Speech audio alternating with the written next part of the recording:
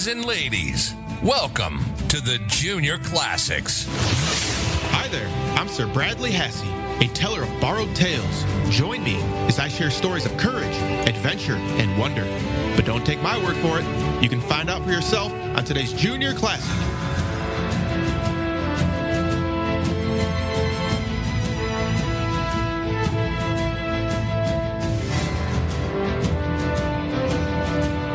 Welcome, Junior Scholars. Thank you for joining us for the very first Junior Classic.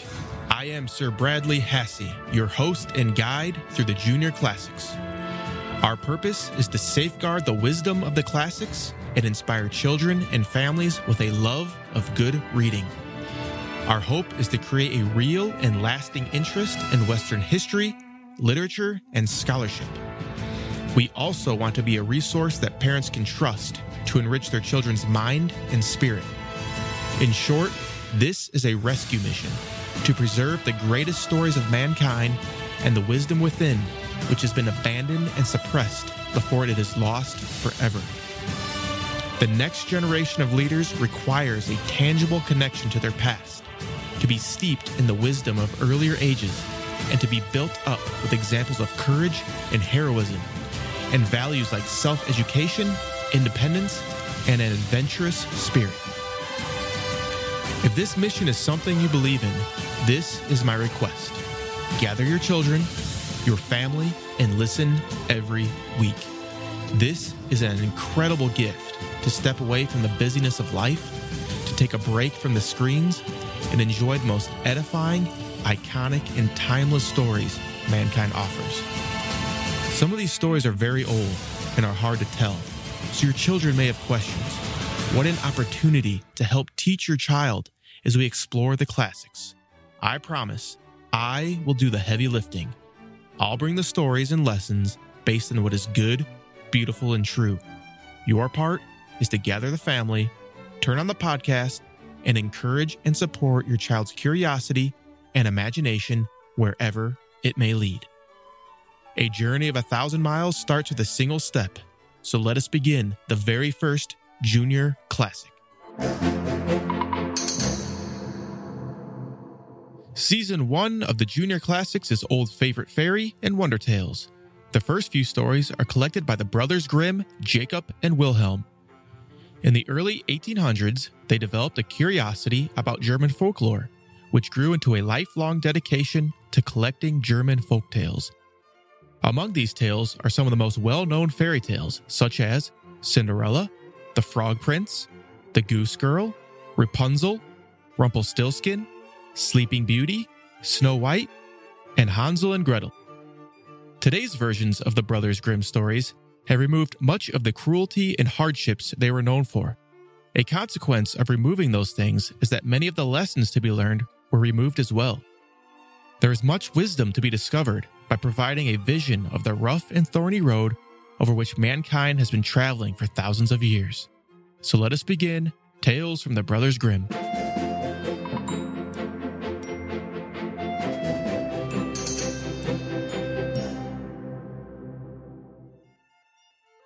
I want you to imagine for a moment what it would be like to live in a place where there are no grocery stores or restaurants.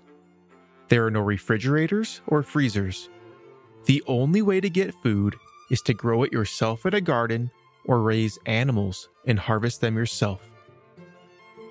The ability to grow food is entirely dependent on having good weather. Now, I want you to imagine that winter has ended and it is the start of spring. You expect the sun to come out with its warm weather to help the crops grow. But instead, heavy rains begin to fall, and fall, and fall. It rains all spring and through the summer, and instead of getting warm, the temperature remains cold. Summer ends and turns to fall, and quickly into winter, a severely cold and long winter. The heavy rains, cold summers, and severe winters last for 2 years, and it causes a famine, meaning there is little to no food for everyone that lasts 8 years. How do you think this would affect your life, family, and community. In Europe, in the year 1315, this is exactly what happened. Because of the weather, crops could not grow. Straw and hay could not dry, so there was no food for the animals. Salt, the only way to preserve meat, was difficult to get because it could not dry in the wet weather. The food supplies ran out, and people began to go hungry, truly hungry. People began to pick anything they could put in their mouths and chew. Wild roots, plants, grasses, and even wild tree bark to find some food or any relief to the hunger. Work animals like draft horses were eaten. The seeds that were usually saved for next year's crops were consumed.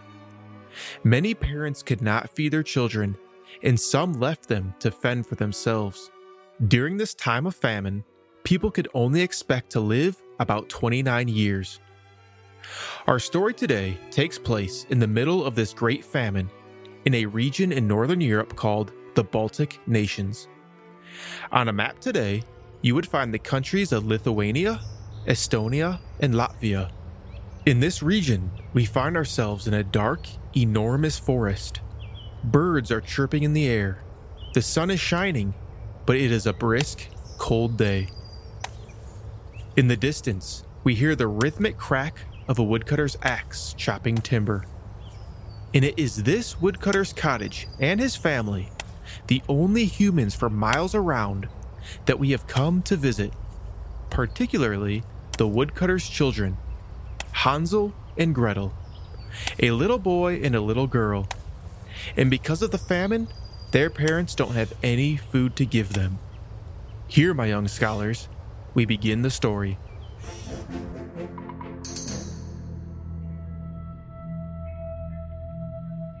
Hansel and Gretel by William and Jacob Grimm. Once upon a time, there dwelt near a large wood a poor woodcutter with his wife and 2 children by his former marriage, a little boy called Hansel and a girl named Gretel. He had little enough to break or bite, and once, when there was a great famine in the land, he could not procure even his daily bread. And as he lay thinking in his bed one evening, rolling about for trouble, he sighed and said to his wife, "What will become of us? How can we feed our children when we have no more than we can eat ourselves?" "Know then, my husband, we will lead them away quite early in the morning into the thickest part of the wood, and there make them a fire, and give them each a little piece of bread. Then we will go to our work and leave them alone, so they will not find the way home again, and we shall be freed from them." "No, wife, that I can never do. How can you bring your heart to leave my children all alone in the wood? For the wild beasts will soon come and tear them to pieces." "Oh, you simpleton. Then we must all 4 die of hunger. You had better plane the coffins for us." But she left him no peace, till he consented, saying, "Ah, but I shall regret the poor children." The 2 children, however, had not gone to sleep for very hunger, and so they overheard what the stepmother said to their father. Gretel wept bitterly and said to Hansel, "What will become of us?" "Be quiet, Gretel. Do not cry. I will soon help you." And as soon as their parents had fallen asleep, he got up, put on his coat, and, unbarring the back door, slipped out. The moon shone brightly, and the white pebbles which lay before the door seemed like silver pieces, they glittered so brightly. Hansel stooped down and put as many into his pocket as it would hold, and then going back he said to Gretel, "Be comforted, dear sister, and sleep in peace. God will not forsake us." And so saying, he went to bed again. The next morning, before the sun arose, the wife went and awoke the 2 children. "Get up, you lazy things. We are going into the forest to chop wood." Then she gave them each a piece of bread, saying, "There is something for your dinner. Do not eat it before the time, for you will get nothing else." Gretel took the bread in her apron, for Hansel's pocket was full of pebbles, and so they all set out upon their way. When they had gone a little distance, Hansel stood still and peeped back at the house, and this he repeated several times, till his father said, "Hansel, what are you peeping at? And why do you lag behind? Take care, and remember your legs." "Ah, father, I am looking at my white cat sitting upon the roof of the house and trying to say goodbye." You simpleton. That is not a cat. It is only the sun shining on the white chimney. But in reality, Hansel was not looking at a cat, but every time he stopped, he dropped a pebble out of his pocket upon the path. When they came to the middle of the wood, the father told the children to collect wood, and he would make them a fire, so that they should not be cold. So Hansel and Gretel gathered together quite a little mountain of twigs. Then they set fire to them, and as the flame burned up high, the wife said, "Now, you children, lie down near the fire and rest yourself, while we go into the forest and chop wood. When we are ready, I will come and call you." Hansel and Gretel sat down by the fire, and when it was noon, each ate the piece of bread. And because they could hear the blows of an axe, they thought their father was near. But it was not an axe, but a branch which he had bound to a withered tree, so as to be blown to and fro by the wind. They waited so long that at last their eyes closed from weariness, and they fell fast asleep. When they awoke, it was quite dark, and Gretel began to cry. "How shall we get out of the wood?" But Hansel tried to comfort her by saying, "Wait a little while till the moon rises, and then we will quickly find the way."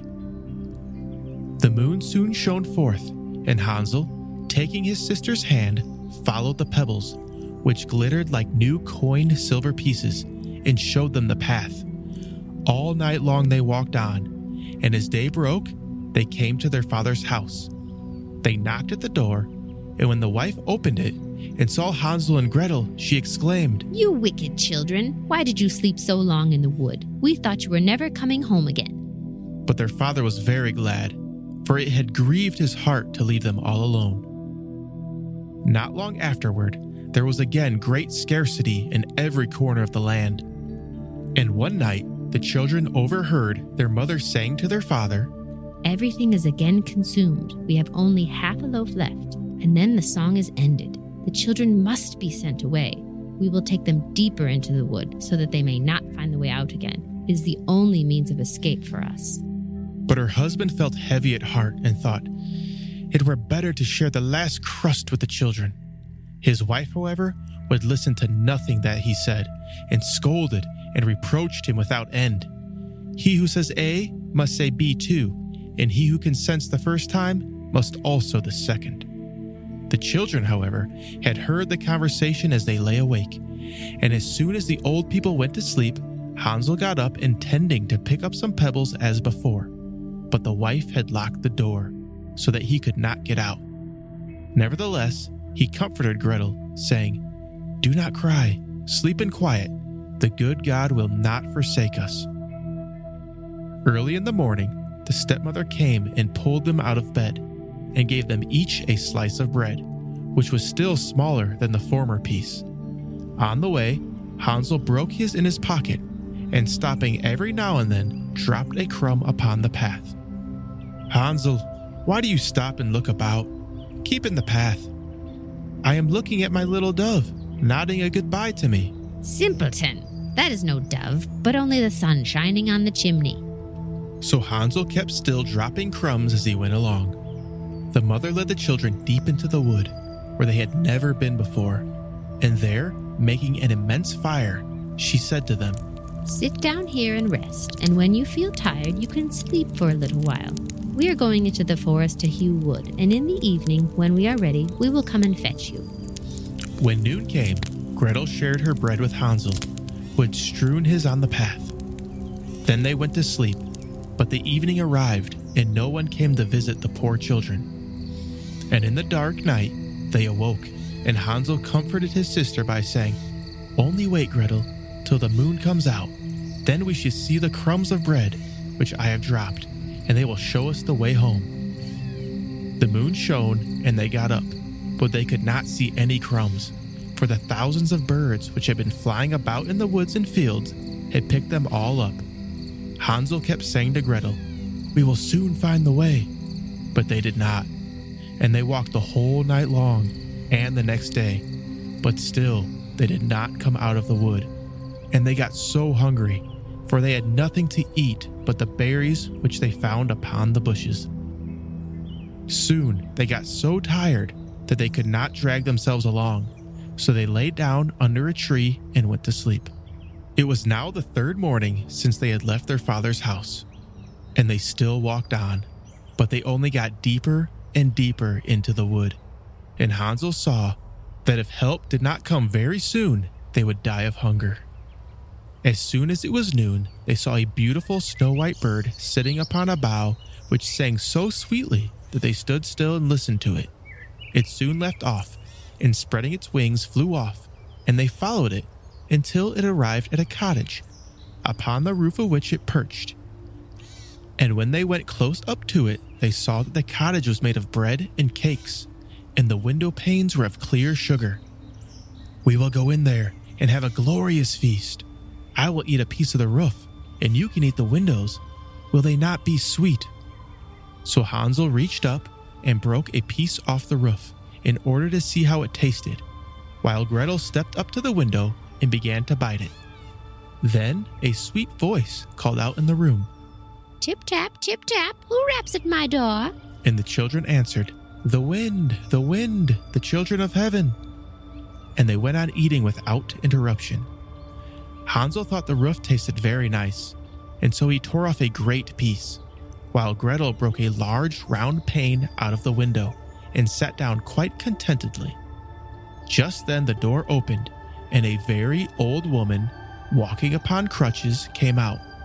Hansel and Gretel were so frightened that they let fall what they had in their hands, but the old woman, nodding her head, said, "Ah, you dear children, what has brought you here? Come in and stop with me, and no harm shall befall you." And so saying, she took them both by the hand and led them into her cottage. A good meal of milk and pancakes, with sugar, apples, and nuts, was spread on the table, and in the back room were 2 nice little beds, covered with white, where Hansel and Gretel laid themselves down and thought themselves in heaven. The old woman had behaved very kindly to them, but in reality, she was a wicked witch who waylaid children and built the bread house in order to entice them in. But as soon as they were in her power, she killed them, cooked and ate them, and made a great festival of the day.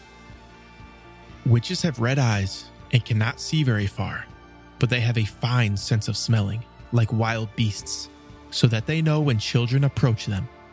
When Hansel and Gretel came near the witch's house, she laughed wickedly, saying, "Here come 2 who shall not escape me." And early in the morning, before they awoke, she went up to them and saw how lovingly they lay sleeping, with their chubby red cheeks, and she mumbled to herself, That will be a good bite." Then she took up Hansel with her rough hand and shut him up in a little cage with a lattice door, and although he screamed loudly, it was of no use. Gretel came next, and shaking her till she awoke, she said, "Get up, you lazy thing, and fetch some water to cook something good for your brother, who must remain in that stall and get fat. When he is fat enough, I shall eat him." Gretel began to cry, but it was all useless, for the old witch made her do as she wished. So a nice meal was cooked for Hansel, but Gretel got nothing else but a crab's claw. Each morning, the old witch came to the cage and said, "Hansel, stretch your finger that I may feel whether you are getting fat." But Hansel used to stretch out a bone, and the old woman, having very bad sight, thought it was his finger, and wondered very much that it did not get fat. When 4 weeks had passed, and Hansel still kept quite lean, she lost all her patience and would not wait any longer. "Gretel, get some water quickly. Be Hansel fat or lean, this morning I will kill and cook him." Oh, how the poor little sister grieved as she was forced to fetch the water, and how fast the tears ran down her cheeks. "Dear good God, help us now. Had we only been eaten by the wild beasts in the wood, then we should have died together." But the old witch called out, "Leave off that noise. It will not help you a bit." So early in the morning, Gretel was forced to go out and fill the kettle and make a fire. "First we will bake. However, I have already heated the oven and kneaded the dough." And so saying, she pushed poor Gretel up to the oven, out of which the flames were burning fiercely. Creep in and see if it is hot enough, and then we will put in the bread. But she intended, when Gretel got in, to shut up the oven and let her bake, so that she might eat her as well as Hansel. Gretel perceived what her thoughts were and said, I do not know how to do it. How shall I get in? You stupid goose, the opening is big enough. See, I could even get in myself. And she got up and put her head into the oven. Then Gretel gave her a push, so that she fell right in. And then shutting the iron door, she bolted it. Oh, how horribly she howled. But Gretel ran away and left the ungodly witch to burn to ashes. Now she ran to Hansel, and opening his door, called out, Hansel, we are saved. The old witch is dead. So he sprang out like a bird out of his cage when the doors opened, and they were so glad that they fell upon each other's neck and kissed each other over and over again. And now, as there was nothing to fear, they went into the witch's house, where in every corner were caskets full of pearls and precious stones. These are better than pebbles, said Hansel, putting as many into his pocket as it would hold, while Gretel thought, I will take some home too, and filled her apron full. We must be off now and get out of this bewitched forest. But when they had walked for 2 hours, they came to a large piece of water. We cannot get over. I can see no bridge at all. And there is no boat either, but there swims a white duck. I will ask her to help us over. And she sang, Little duck, good little duck, Gretel and Hansel, here we stand. There is neither stile nor bridge. Take us on your back to land. So the duck came to them, and Hansel sat himself on, and bade his sister sit behind him. No, that will be too much for the duck. She shall take us over one at a time. This the good little bird did, and when both were happily arrived on the other side, and had gone a little way, they came to a well-known wood, which they knew the better every step they went. And at last they perceived their father's house. Then they began to run, and bursting into the house, they fell on their father's neck. He had not had one happy hour since he had left the children in the forest, and his wife was dead. Gretel shook her apron, and the pearls and precious stones rolled out upon the floor, and Hansel threw down one handful after the other out of his pocket. Then all their sorrows were ended, and they lived together in great happiness. My tale is done. There runs a mouse. Whoever catches her may make a great, great cap out of her fur. What we can learn from the story today is to be very thankful for the world of abundance we live in. Most of us have more than we want or need. It is also important to prepare for when hard times come, and they always do in some way. A simple way to prepare and gain an appreciation of food and where it comes from is by starting to grow your own food. This is also a very important and underrated skill. You can start super simple by growing a few vegetables from seeds in some pots indoors, and from there you can start a small garden. A few years ago, my family started a garden. It is a great activity to do together, and it is amazing how much food you can grow in such a small space. Until next time, I am Sir Bradley Hassey. Be brave, be loyal, and speak the truth. Now, for you parents out there, I want you to understand why we are doing this, what we are trying to achieve, and how you can help us. This is a rescue operation to preserve the classics and the wisdom within before it is lost forever. Our goal is to inspire children with a love of good reading by safeguarding and breathing new life into the greatest stories in history, and empower you, the parents, with a resource you can trust to enrich your child's mind and spirit. We don't want these stories and the wisdom within to be forgotten, so our children don't have to learn these lessons on their own. The most important thing you can do for us is to spread the message and tell others about these stories and what we are doing. If you want to donate, we would love that as well. My promise is that 100% of donations will go to building the impact and quality of the Junior Classics. If you have feedback and thoughts on how we can do things better, please send an email to juniorclassicspodcast@gmail.com. Thank you for listening.